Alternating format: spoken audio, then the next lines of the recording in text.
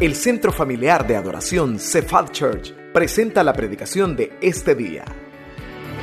Oramos para que Dios prepare su corazón para recibir palabra viva, poderosa y transformadora en este mensaje.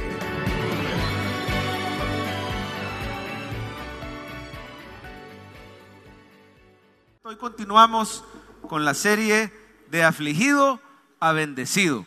Empezamos la semana pasada con la oración de Jabes, amén, y vamos a terminar esta serie el día de hoy. Hágame un favor y abra su Biblia en primer libro de Crónicas, capítulo 4. Vamos a leer de nuevo cómo fue la oración de Jabes. Primer libro de Crónicas 4, se va poniendo de pie cuando lo encuentre. Puestos de pie los que ya lo encontraron. Primer libro de Crónicas, capítulo 4. Ahí está en pantalla. Vamos a ver el título una vez más. De afligido a bendecido. Esa es la parte 2, ¿verdad? De afligido a bendecido. Jabes significaba ¿qué, iglesia? Afligido. Pero dice que fue más ilustre que sus hermanos. O sea que llegó a estar más bendecido. De afligido a bendecido gracias a la oración. Ahora sí vemos ya el texto. Nuevamente dice 1 Crónicas 4 del 9 al 10. Y Jabes fue más ilustre que sus hermanos, al cual su madre le llamó aflicción, ¿verdad? Diciendo, por cuanto lo di a luz en dolor. E invocó Jabes al Dios de Israel, diciendo, oh, si me diera, póngale atención a las 4 peticiones. ¿Cuál fue la primera? Si me dieras bendición. La segunda, ensancharas mi territorio. La tercera, tu mano estuviera conmigo. Y la última, y me libraras del mal para que no me dañe. ¿Y cuál fue el resultado, iglesia? Y le otorgó Dios lo que pidió. Oramos. Padre Celestial, en tu mano ponemos este mensaje y esta prédica. Gracias por poner tus ojos en nosotros, en cada uno de nosotros, tanto el predicador como los que están este día en las sillas recibiendo tu palabra. Estamos aquí porque tú nos miraste con ojos de misericordia, de amor. Nos atrajiste, Señor, a tu familia para que fuéramos tus hijos. Y ahora, Señor, nos disponemos, habiéndote adorado con nuestras finanzas, con nuestros cantos, con todo nuestro corazón. Nos disponemos a recibir tu bendita y preciosa palabra. Háblanos una vez más. Anima, Señor, al que está como Jabes, al que está afligido, acongojado por algo. Y te pedimos que todo lo que se diga aquí sea inspirado por tu Espíritu y que así nos ayudes a recibirlo con un corazón humilde y a ponerlo en práctica también. Transforma nuestra vida con tu palabra y tu Espíritu, Señor, en el nombre de Jesús. Y la iglesia dice, amén. Pueden sentarse. Bueno, en pantalla va a aparecer la frase que resume todo este mensaje. Y la frase es, la oración cambia tu aflicción en bendición. ¿Quieren leerla conmigo, hermanos? ¿Cómo dice la frase? La oración cambia tu aflicción. ¿Cómo dice Santiago? ¿Está alguno entre vosotros afligido? Haga oración. ¿Cómo dice Pablo? Por nada estén afanosos, sean conocidas vuestras peticiones con toda oración y súplica en acción de gracia, ¿verdad? La oración es la clave bíblica cuando estamos afligidos. Y veíamos cómo este Jabes creía que le iba a ir mal en la vida, porque como le dio problemas a su mamá al nacer, en la cultura hebrea, eso significaba que la persona iba a sufrir mucho en la vida. Por eso este era un hombre de oración. Gracias al Señor que se registra la oración de Jabes y aprendemos mucho de ella, ¿verdad? La semana pasada vimos cómo hay que orar cuando uno está afligido. No vimos exactamente qué pedir. Eso es lo que vamos a ver hoy, ¿verdad? Pero ya con el cómo, muchos hermanos han comenzado a recibir respuesta a sus oraciones. Sabía que esta misma semana hay varios testimonios ya, hermanos que escucharon la prédica la semana pasada y ya la pusieron en práctica. Oraron, ¿cómo había que orar? Oraron con fe, o sea, en el nombre de Jesús. Oraron, hermano, derramando su corazón, una oración ferviente, ¿verdad? Oraron confiando en la gracia de Dios. Un hermanito me testificaba uno de estos días, nos encontramos en el gimnasio y estaba este hermano y me dice, yo escuché la prédica, pastor, le quiero dar testimonio que usted dijo que oráramos esperando en la gracia de Dios. ¿Sabe qué es eso? Sabiendo que yo no me lo merezco. Y yo le decía al Señor con lágrimas, me dijo este hermanito, yo le decía, el viernes fue eso, yo le decía al Señor con lágrimas, Señor, tú sabes que yo te fallo. Tú sabes que yo soy débil, tú sabes que no merezco. Tengo meses buscando trabajo y no encuentro, pero en el nombre de Jesús, una oración ferviente, una oración de fe. Yo te pido que esta semana, y le dijo el hermano, te pido que esta semana me des el trabajo para poderle testificar al pastor Javier que la oración es poderosa. El viernes me dio testimonio, el hermano ha quedado contratado. ¿Cuántos alaban al Señor por eso? Esta misma semana dice la Biblia que la oración del justo puede mucho cuando oramos en el nombre de Jesús y cuando usted se atreve a pedirle a Dios, aunque usted sepa que no merece. ¿Cuántos saben que en realidad no merecen la bendición de Dios por sus propios méritos? Le fallamos al Señor, pero pídale aún así, pídale porque el Señor nuestro Padre es bueno. Veíamos, hermano, que Jabes dice, invocó al Dios de Israel. No fue cualquier oración. Una invocación era a través de un sacrificio, ¿verdad? Y al Dios de Israel, o sea, el Dios del pacto. Es como que hoy usted le pida en el nombre de Jesús. Él es nuestro sacrificio. Y veíamos estas características, ¿verdad? La oración ferviente, porque vemos que ahí en el texto no es fría la oración de Jabes. Dice, oh. Ese oh es como, ay Señor, está expresando bendición, está expresando que derrama su corazón a la hora de orar. Y dice que ese tono, ¿verdad?, de súplica, Señor, si me dieras bendición, si me guardaras de todo mal. Es un tono, hermano, no es una condicionante, ¿verdad? Si tú me das, yo te doy. Ni es una orden, ¿verdad? Señor, yo soy tu hijo, te exijo. No, no, no. Con humildad, Señor, yo no merezco, pero si tú me lo quieres dar. Y el Señor es misericordioso. Ahora vamos a ver exactamente estas 4 peticiones. ¿Cómo quiere el Señor o qué quiere el Señor que le pidamos cuando estamos afligidos? Así que vamos a la primera. ¿Qué pedir cuando estamos afligidos? En primer lugar, tenemos que pedirle, Padre, bendíceme. Ahí va a aparecer en pantalla y quiero que usted lo diga conmigo. A ver, ¿por qué no se lo dice al Señor en este momento? Padre, bendíceme. Padre, bendíceme. Dice Jabes, oh, si me dieras bendición. La palabra bendición, hermano, aparece más de 300 veces en el Antiguo Testamento, ¿verdad? Pero esta palabra es barak, que quiere decir, hermano, que a uno le pasen cosas buenas por obra de Dios. Es la misma palabra que le dijo Dios a Abraham cuando le dice, bendeciré a los que te bendijeren y a los que te maldijeren, maldecirá. Serán benditas en ti las naciones de la tierra. Esa palabra bendición significa que le pasen cosas buenas. Usted le puede pedir al Señor, te pido que me pasen cosas buenas. ¿Cuántos quieren que le pasen cosas buenas a su vida? Independientemente de cuál moneda sea. El hermano Nahum nos va a tener que estar mandando los diezmos desde allá. Yo no sé si en dólar o en Bitcoin, porque hoy ya tenemos Bitcoin. Y en Bitcoin no te cobran supuestamente. Yo no sé cómo está el volado, pero sea como sea, hermano, usted le puede pedir, Padre, bendíceme. No tenga miedo de pedirle a Dios bendición. Será pecado pedirle a Dios que nos bendiga. Si Él dice, pedid y se os dará. Es una orden pedir. Pero más que una orden, al Señor le gusta, porque así demostramos que dependemos de Él, que lo necesitamos, que no somos autosuficientes. Dice la Biblia, toda buena dádiva y todo regalo perfecto, ¿desciende de dónde? De lo alto. ¿De quién? Del Padre de las luces. ¿Sabe qué quiere decir eso? El Dios que colocó las estrellas. Eso te habla de su poder, te habla de su sabiduría. Cada vez que hay una noche estrellada, voltea a ver el cielo y acuérdese que su papá las puso ahí. Y llevan no sé cuántos miles de años, otros dicen que son millones de años, no sé cuánto sea, pero el Señor ha hecho una obra perfecta. Ese es tu Padre y mi Padre, y toda buena dádiva viene de Él. Dice, en el cual no hay mudanza ni sombra de variación. O sea que Dios es el mismo de ayer, de hoy y por los siglos. ¿Sabe usted qué quiere decir eso de sombra de variación?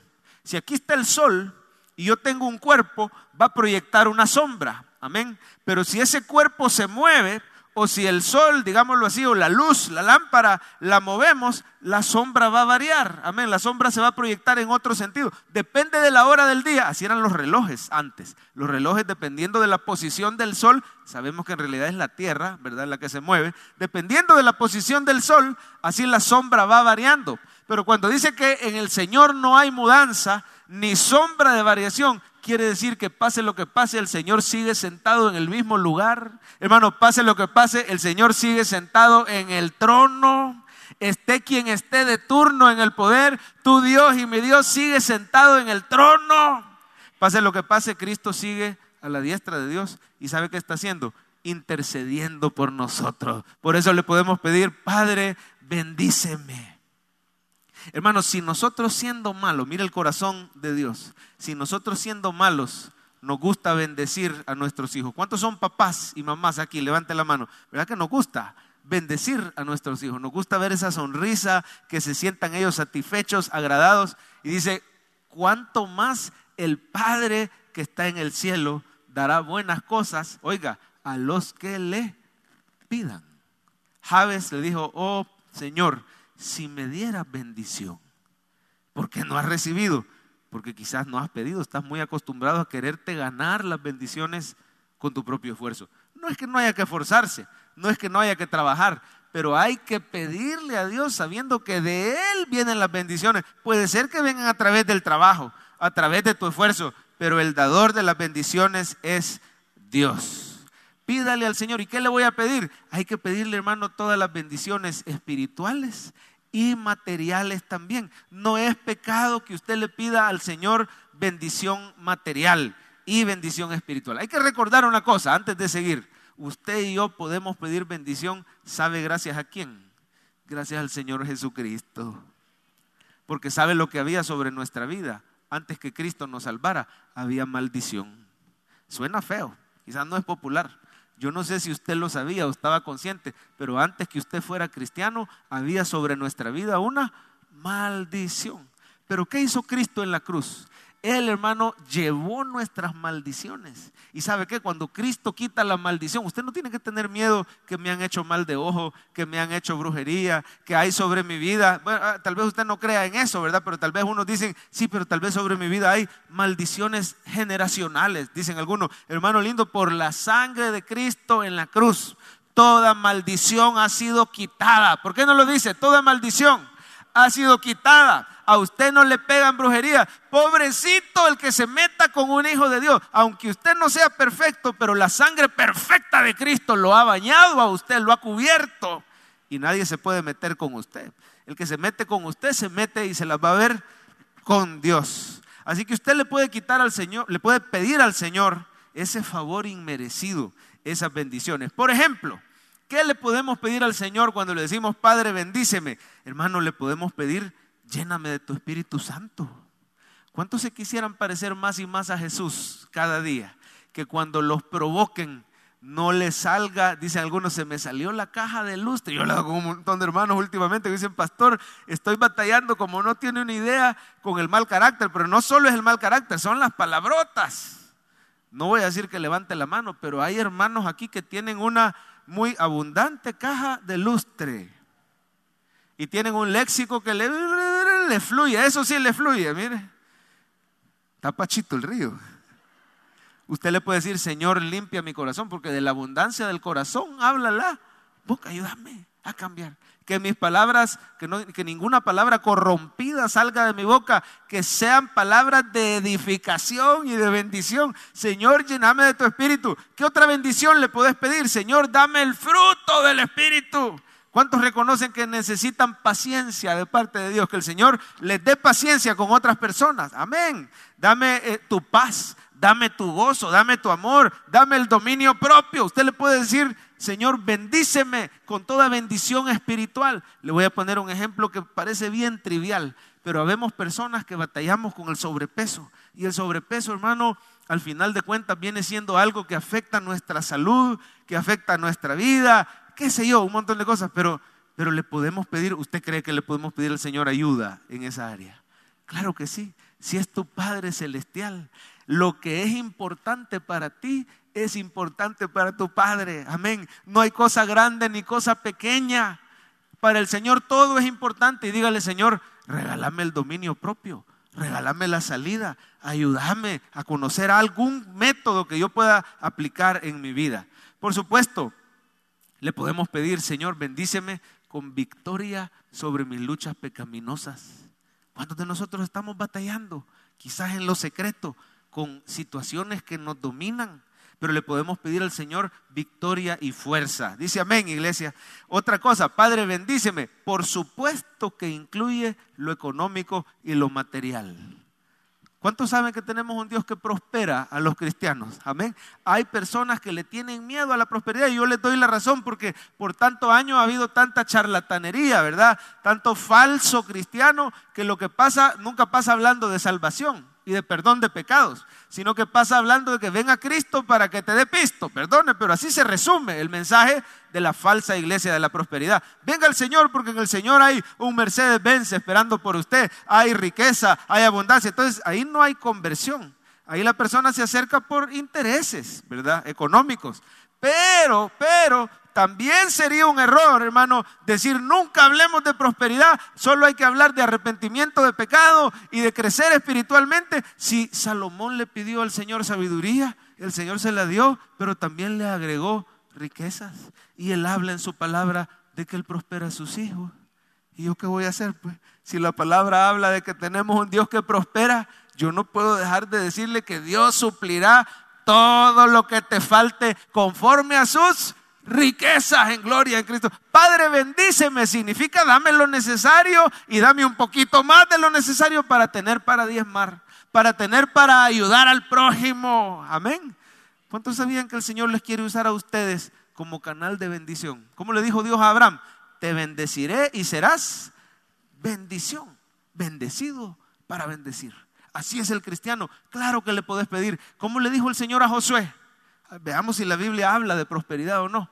Nunca se apartará de tu boca este libro de la ley, de día y de noche meditarás en él para que guardes y hagas conforme a todo lo que en él está escrito, porque entonces harás prosperar tu camino y todo te saldrá bien. Bienaventurado, le dice al salmista, el varón que no anduvo en consejo de malos, camino de pecadores, ni en silla de escarnecedores se ha sentado. Yo no sé si usted practica la memorización de versículos, pero se lo recomiendo, porque ahí el Señor, hermano, le da la espada del Espíritu para orar. Sino que en la ley de Jehová está su delicia, en su ley medita de día y de noche. Los dos versículos que acabo de citar, Josué 1:8 y Salmo 1, hablan de pasar meditando en la palabra del Señor y de hacerla realidad en nuestra vida. Dice, será como árbol plantado, como dice, junto a corrientes de agua, nada lo mueve, ¿verdad? Que da su fruto a su tiempo, su hoja no cae y todo lo que hace, como dice, prosperará. Como le dijo Juan al amado discípulo, amado, yo deseo que seas prosperado en todas las cosas y que tengas salud. Oiga, el Señor te quiere saludable.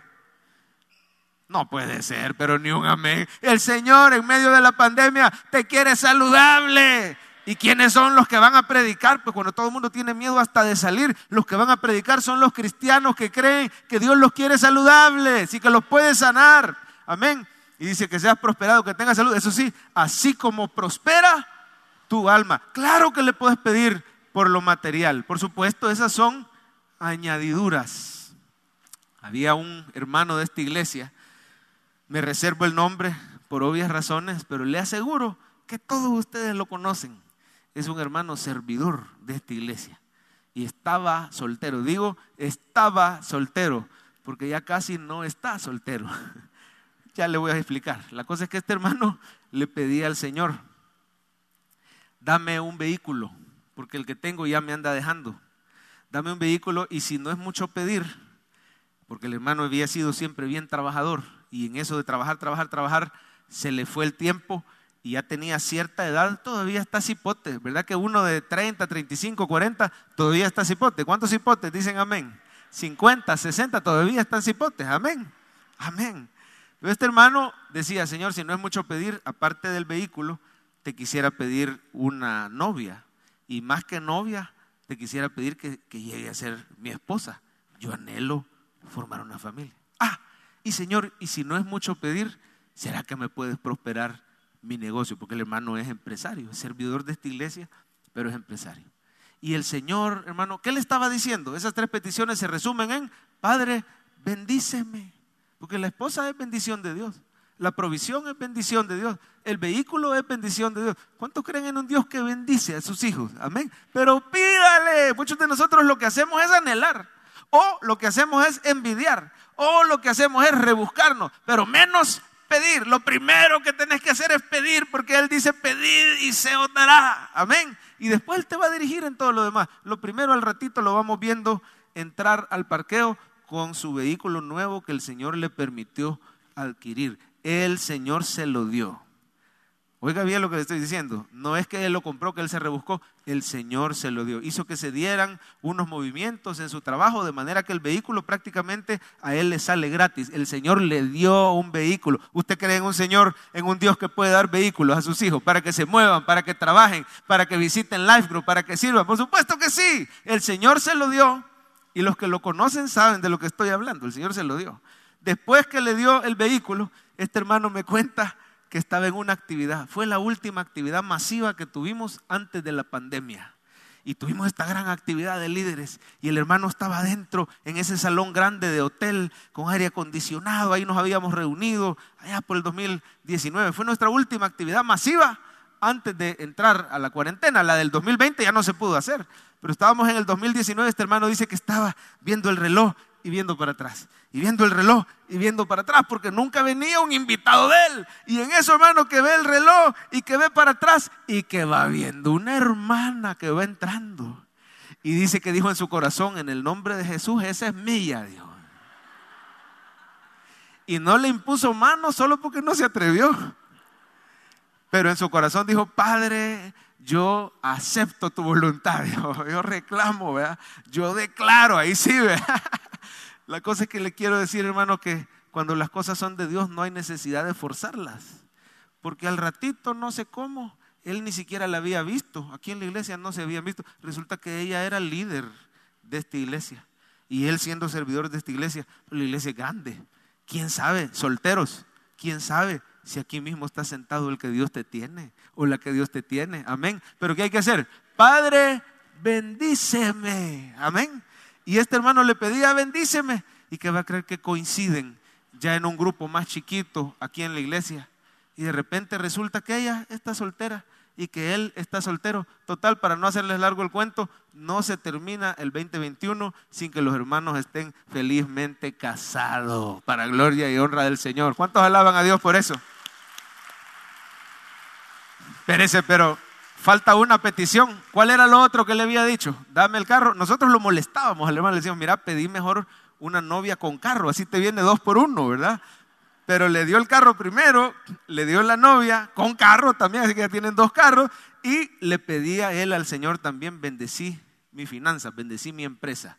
¿Qué va a creer usted? Que todas las empresas cierran en la pandemia y muchas empresas quebraron. Y es una situación muy difícil, muchos perdieron su trabajo. La empresa del hermano, por el rubro en el que está, siguió funcionando y creció. Y es cierto que tuvo que parar quizás exportaciones, pero aquí localmente creció. El Señor sostiene a sus hijos. No le digo que hasta se va a casar el hermano, pues eso significa que está estable. Así que el Señor nos bendice. ¿Cuál es la primera petición que le tenemos que decir? Padre, bendíceme. ¿Cuál es la segunda? Ahí va a aparecer en ambas pantallas: Padre, cumple tus promesas a mi vida. Esa es la segunda que le tenemos que hacer. ¿Cómo le tenemos que decir, hermano? Padre, cumple tus promesas. ¿A dónde está eso? Mire su Biblia. Jabes pidió: oh, si me dieras bendición. Ahí está la segunda: ensancharas mi territorio. Lo que pasa es que no le vamos a decir nosotros: Señor, ensancha mi territorio, amplíame la casa, ¿verdad? O ampliar la iglesia. Sí, se pueden pedir por esas cosas, pero en realidad esta era una promesa que Dios le había hecho a Abraham. Le había dicho: vete de tu tierra y de tu parentela a la ¿qué? A la tierra que yo te daré. Le había dicho: mira al norte, al sur, mira al este y al oeste. Todo lo que ves, a ti y a tu descendencia te la daré. Es decir, es como que hoy le dijéramos: Señor, cumple tus promesas a mi vida. Y aquí quiero hacer un paréntesis para decirle, hermano, necesitas conocer las promesas de Dios. Porque necesitas con fe creer que el Señor va a cumplir. Y con oración pedir que el Señor te cumpla esas promesas a tu vida. Si no conoces las promesas, no hay manera de tener fe. La fe no es yo pido lo que me da la gana. La fe es yo le pido al Señor que cumpla sus promesas. Es que no tenemos un Dios que cumple caprichos, aunque sí el Señor nos consiente, ¿verdad? ¿Cuántos tienen un Dios que los consiente? Amén.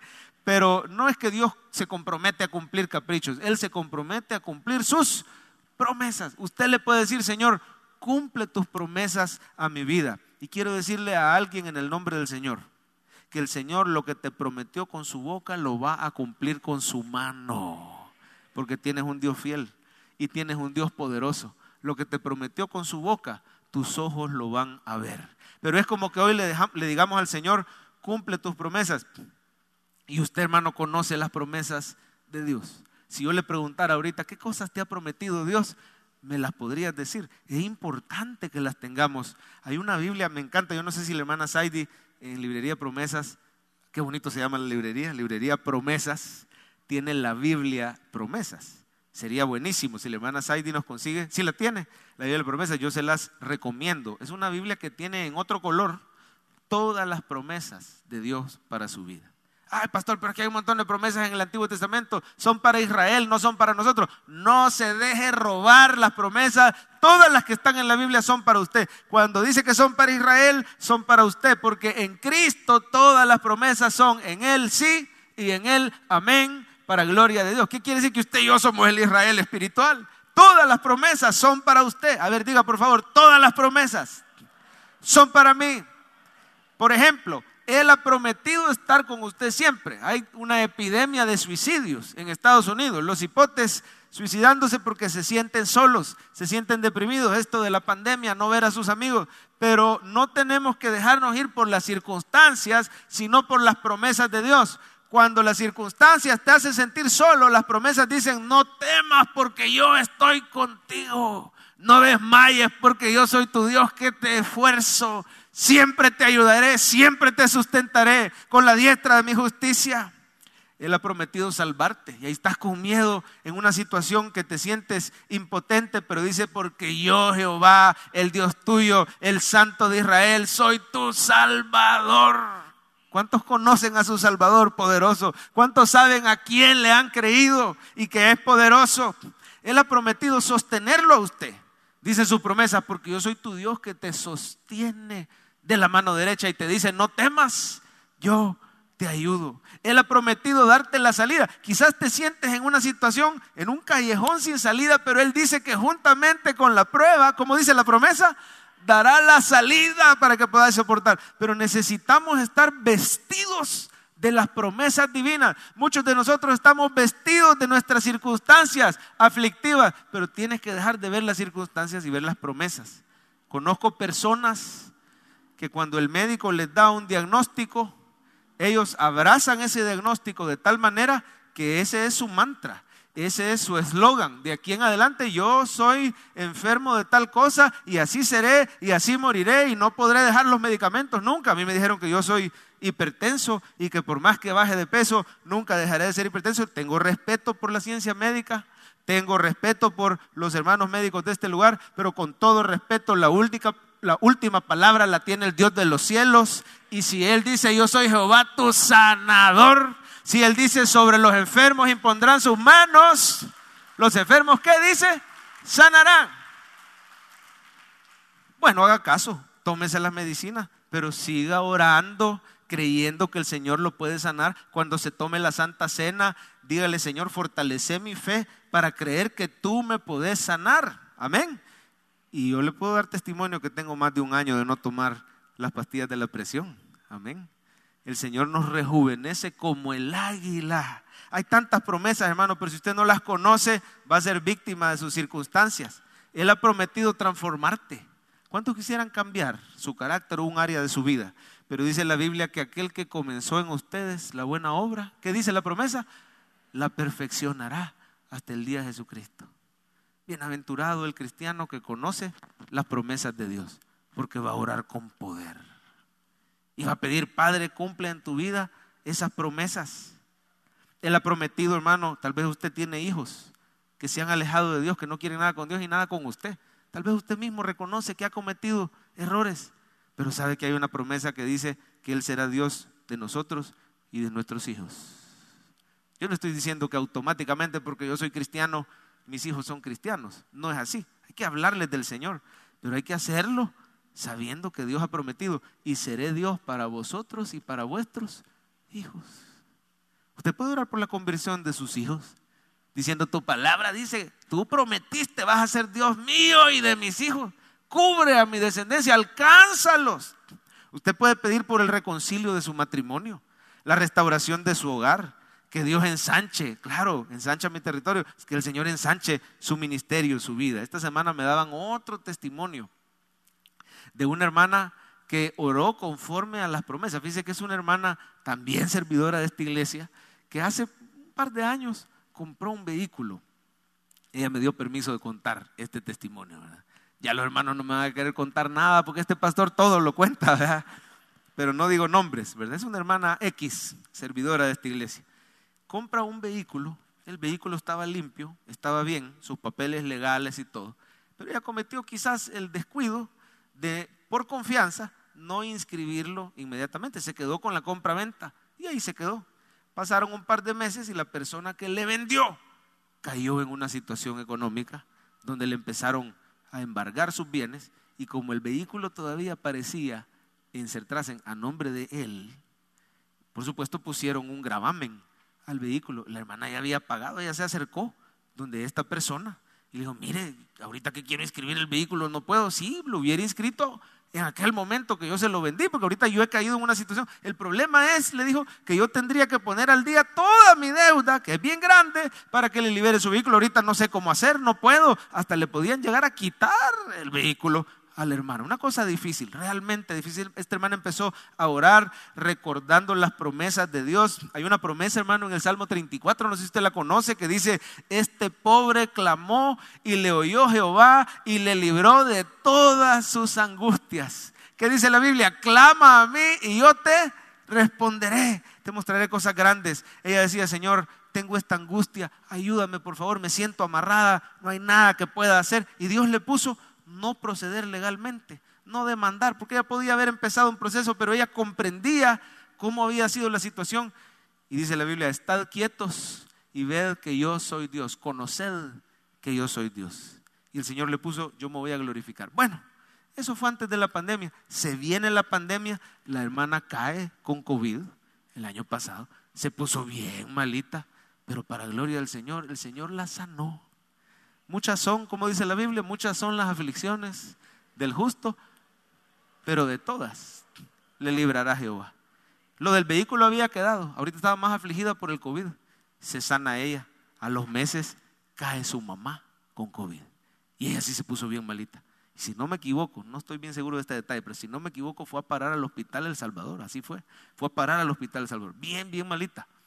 Mucha gente que entra ahí ya no sale. Y para gloria de Dios, el Señor la sacó a ambas del COVID, la sanó. Las dos están felices sirviendo al Señor, aprendiendo más de su palabra. Pero ahí estaba lo del vehículo. ¿Qué va a creer usted que a la hermana se le ocurre y dice: voy a probar a ver qué ha pasado con lo del vehículo? Y llega, y para sorpresa de ella y para gloria de Dios, el proceso se había arreglado, el vehículo está limpio, la hermana ya logró inscribir su vehículo. Muchas son las aflicciones del justo, pero de todas le librará Jehová. Padre, cumple tus promesas a mi vida. Usted le puede pedir al Señor que Él cumpla esa promesa, pero conózcalas. La tercera petición que le podemos hacer al Señor es: Padre, guíame y respáldame. Vamos a ponerlas en ambas pantallas. Ahí está. ¿Cómo le tenemos que decir? Dígaselo en este momento: Padre, guíame y respáldame. Mire por favor su Biblia, y Jabes le dice al Señor: si me dieras bendición, ensancharas mi territorio. Aquí está: y si tu mano estuviera conmigo. Eso traducido es: Señor, guíame. La mano del Señor nos guía, pero también: Señor, respáldame. La mano del Señor es poderosa. Cuando en la Biblia se habla de la mano de Jehová, está hablando de su poder, ¿verdad? La mano de Jehová es el poder de Dios. Lo que pasa, hermanos, es que no sabemos si la mano de Jehová está para destruir o está para levantar. ¿Por qué no sabemos? Porque a veces en la Biblia la mano de Jehová significaba castigo sobre Israel. Voy a poner un ejemplo. Noemí, la suegra era, ¿verdad?, de Ruth. Noemí llegó a decir: váyanse. A Ruth y a Orfa les dijo: váyanse de regreso, porque se murió mi esposo, se murieron mis dos hijos, la mano de Jehová está contra mí. Tremendo, ¿verdad? La mano de Jehová es el poder, pero puede ser el poder destructor o el poder disciplinador. Entonces, que Jabes diga: que tu mano esté conmigo, híjole, yo no sé si pedir eso o no. Pero sigamos viendo. la mano de Jehová también significa su poder para levantar. Por ejemplo, cuando en los días del profeta Samuel, Israel le ganó a los filisteos y los dominó por completo. Dice la Biblia que la mano de Jehová estuvo con Israel y por eso ganaron. Esa mano de Jehová quiero yo, la mano de Jehová que está conmigo. ¿Cómo puedo saber que el Señor está de mi lado, que la mano de Jehová está conmigo para levantarme? ¿Sabe quién es la clave? La clave es Jesucristo. Gracias a Cristo, la mano de Jehová está contigo para ayudarte y no para destruirte. Iglesia linda, Dios no está en contra tuyo, aunque seas imperfecto, Dios no la tiene contra ti. Dice la Biblia que si Dios es por nosotros, ¿quién contra nosotros? Yo le voy a ser bien sincero, hay compañeros pastores en otras iglesias que creen que ese versículo enseña la sustitución, ¿verdad? Si Dios es por nosotros, o sea, Cristo en la cruz está en lugar de nosotros. Y yo sé que esa doctrina es bíblica. Sí es cierto, Cristo en la cruz nos sustituyó. Pero yo personalmente, ese versículo de Romanos 8, yo entiendo que está hablando que el Señor está de nuestro lado. Porque la preposición por se contrapone o se contrasta con la preposición contra. Dice, si Dios es por nosotros, ¿quién puede estar contra nosotros? Amén. En otras palabras, si Dios está a tu favor, Dios y tú hacen mayoría. No importa lo poderoso. Dice, aunque un ejército acampe contra mí, ¿qué dice el salmista? No temerá mi corazón. Aunque contra mí se levante, no un enemigo, aunque contra mí se levante guerra, yo estaré confiado. ¿Por qué? Porque yo sé que Dios es por mí, Dios está de mi lado. Amén. Dice la Biblia que mayor es el que está con nosotros, el que está en nosotros, que el que está en el mundo. Va a aparecer en pantalla una frase que yo quiero que usted se lleve esta mañana. Gracias a Jesús, la mano de Dios está contigo. ¿Para qué, iglesia? Para guiarte, respaldarte y darte la victoria. Hágame un favor y dígaselo a su vecino en este momento. Léale esta frase a la persona que tiene a la par. Gracias a Jesús, la mano de Jehová está contigo. ¿Para qué?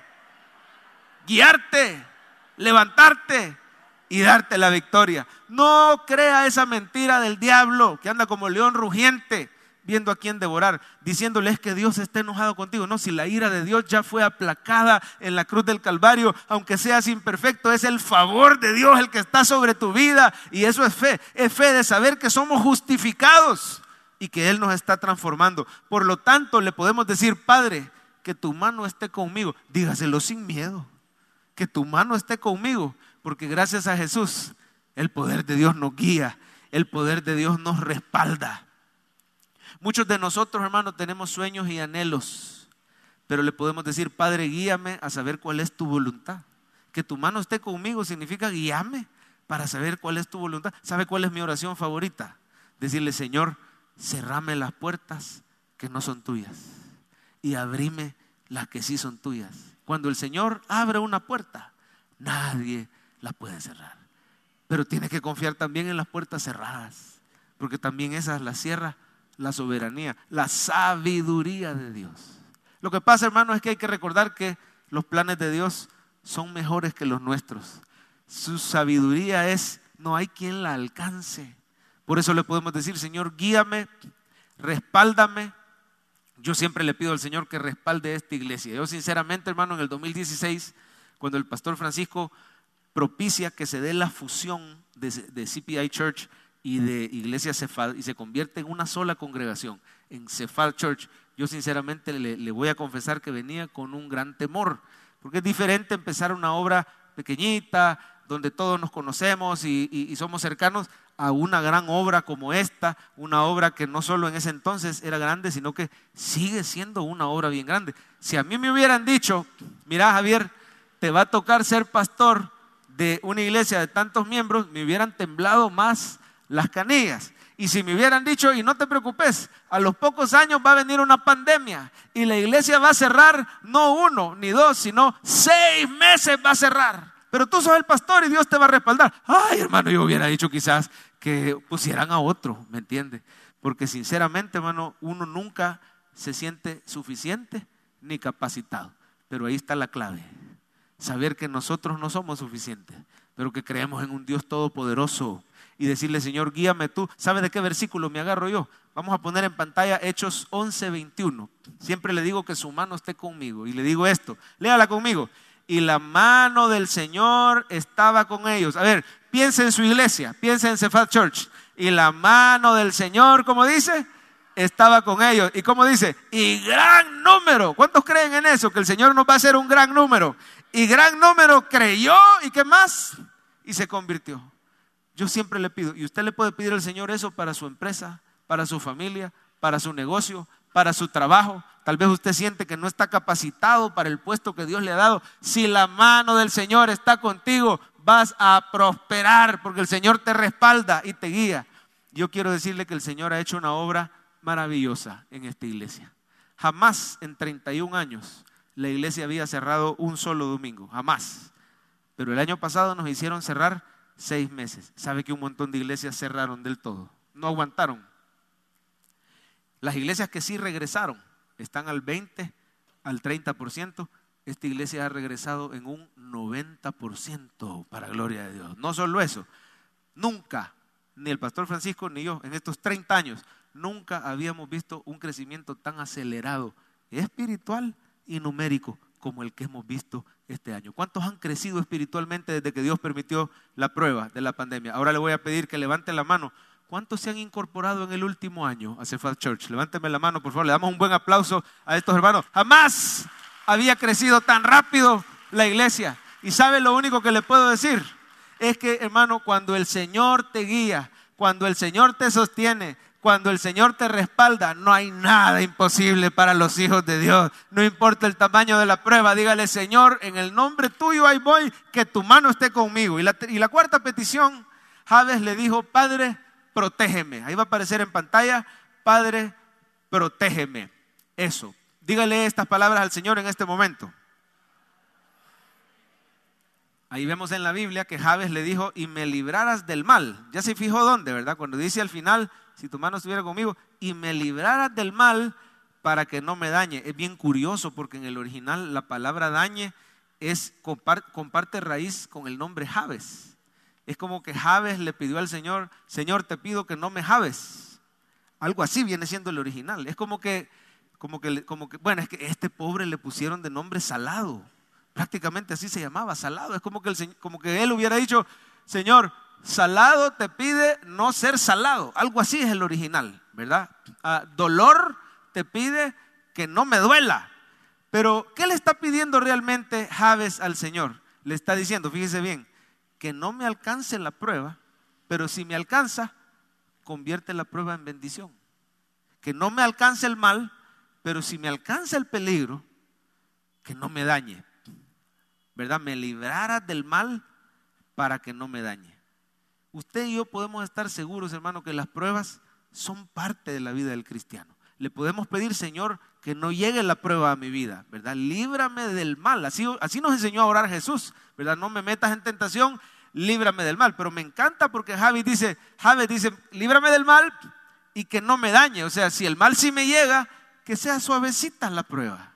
La vida del cristiano no es ausencia de pruebas. Hermano, la gracia de Dios no es ausencia de pruebas. Es favor de Dios en medio de la prueba. Mírenlo en la vida de José. José tuvo pruebas, lo vendieron los hermanos. Y luego como esclavo fue vendido a Potifar. Pero el favor de Dios estaba con él. Y convirtió la prueba en bendición. Llegó a ser el jefe en la casa de Potifar. Luego lo meten preso, llegó a ser el jefe del carcelero. Y luego lo sacan, hermano, y Dios lo promovió a ser el segundo después de Faraón. No evalúe su vida por sus circunstancias. Evalúelo a la luz de las promesas que Dios le ha hecho en su vida. Evalúelo a la luz de quién es el que está con usted. Y con usted está el Todopoderoso. Padre, protégeme. Significa, hermano, agarrarnos de esas promesas que dicen, aunque ande en valle de sombra y de muerte, como dice, no temeré mal alguno. ¿Por qué? Porque tú estarás conmigo. ¿Cuántos peligros enfrentamos hoy los hijos de Dios, iglesia? Por ejemplo, enfermedad está al acecho, inseguridad, escasez o problemas económicos. ¿Cuántos no han sentido incertidumbre por la situación económica? Pero espérese, accidentes viales. Hace poco Dios le salvó la vida al pastor Roberto Mariona. Roberto está aquí con nosotros esta mañana y Dios le salvó la vida en un terrible accidente. Pero dice la Biblia que el ángel de Jehová, como dice, acampa alrededor de los que le temen y los defiende. ¿Qué otro peligro enfrentamos? Tentaciones. Dígame si usted y yo no somos a veces un peligro para nosotros mismos, porque somos débiles, podemos ser tentados, la podemos regar. La gracia de Dios te rescata de ti mismo. La gracia de Dios te rescata de tu tentación, de tu debilidad. Podemos decir, Señor, a ver, dígale en este momento, guárdame como la niña de tus ojos. Se oye raro, ¿verdad? Pero no es femenino, esa es la parte del ojo, ¿verdad? Algo delicado. Mejor dígale así, escóndeme bajo la sombra de tus alas. Amén. Haznos invisibles al enemigo. Cuando las parejas se van a casar, a mí me gusta asustarlos un poquito. Pues sí, nosotros tenemos años de estar sufriendo y ellos van bien felices, hay que asustarlos un poquito. Se me olvidó que ahí está. Así que hoy voy a almorzar con el Chucho, voy a ver el partido de la selecta. Le digo a los que se van a casar, no se vaya a asustar, le digo, no es por asustarlo, pero todas las parejas, pues sí, mejor que vayan advertidos, hermano. Todas pasan por uno o varios de estas 4 pruebas. Son 4, hay más, pero estas son las principales. Y algunos ya ven afligidos, ¿verdad? Y les digo, está la prueba de salud. Por eso uno cuando casa dice en salud, enfermedad. Está la prueba económica. Por eso uno cuando casa dice en riqueza o en pobreza, hasta que la muerte los separe. No hay tales que se van a casar, pero no tenés dinero, no tenés trabajo, me voy. Pero vos estás enferma y yo así no puedo, hay que te cuide tu mamá. No, ¿verdad? Es hasta que la muerte los separe. Así que la de salud, la económica, está la matrimonial, que bien seguido incluye infidelidad. Y si hay parejas aquí que están sufriendo por la infidelidad del cónyuge y están juntos pero con una gran herida en su corazón, quiero decirle que persevere, porque el amor de Dios va a sanar esas heridas y el amor de Dios va a ayudar a que ustedes sigan juntos como que nunca hubiera pasado. Y si le dan la oportunidad al Señor, Él va a hacer que su matrimonio llegue a ser mejor, pero toma tiempo, es de paciencia, es de buscar consejería. Y está la última, la prueba de los hijos. Van a haber pruebas. A estas alturas muchos hermanos se echan para atrás y ya no se quieren casar. No, mentira, siempre se casan, pero ya van más preparados, ¿verdad? Un hermano hace poco me invitó a una boda diferente, porque era una renovación de votos. Es igualito que una boda, solo que ya están casados y están volviéndose a comprometer, ¿verdad? Cumplía el hermano Roberto 25 años de casados. Y me dijo, pastor, esas 4 pruebas, las 4 las hemos pasado nosotros. Pero yo me agarro de aquel versículo que dice, la mala hierba nunca muere. No, mentira. Me dijo el hermano, yo me agarro del versículo que ya se los acabo de mencionar. Muchas son las aflicciones del justo. Hablemos del matrimonio. Muchas son las aflicciones de los justos. Oiga, iglesia, oigan, casados, pero de todas les librará Jehová. Usted le puede pedir al Señor protección por sus hijos, protección por su matrimonio, protección por su vida. Y en estos tiempos difíciles que estamos viviendo, sepa que aunque vengan pruebas, el Señor dice que a los que aman a Dios, ¿cómo dice? Todas las cosas les ayudan a bien. Vamos a orar en este momento, vamos a pedir que pasen los hermanos de alabanza. Mientras aparece en pantalla las 4 peticiones que hizo Jabes, que usted puede hacer cuando estamos afligidos. Léalas conmigo. La primera le decimos, Padre, bendíceme. La segunda, cumple tus promesas. La tercera, guíame y respáldame. Y la última, Padre, protégeme. Póngase de pie, oramos. Esperamos que este mensaje haya sido de bendición para su vida. La Biblia dice que Dios es santo y el ser humano es pecador, pero en su gran amor, el Padre envió a Jesucristo a morir en la cruz para pagar por nuestros pecados. Luego lo resucitó para darnos vida eterna. Si usted cree en Cristo como Salvador y Señor, hable con Él diciendo, me arrepiento, perdona mis pecados, te ruego que me salves. Ponga su fe en Él y crea que solo Cristo le puede salvar. Bienvenido a la familia de Dios. Le invitamos a congregarse en Cephal Church, los domingos a las 7 a.m., 9 a.m., 11 a.m. y 5 p.m. Visite nuestro sitio web cephadchurch.org o búsquenos en las redes sociales como Cephad Church. Dios le bendiga.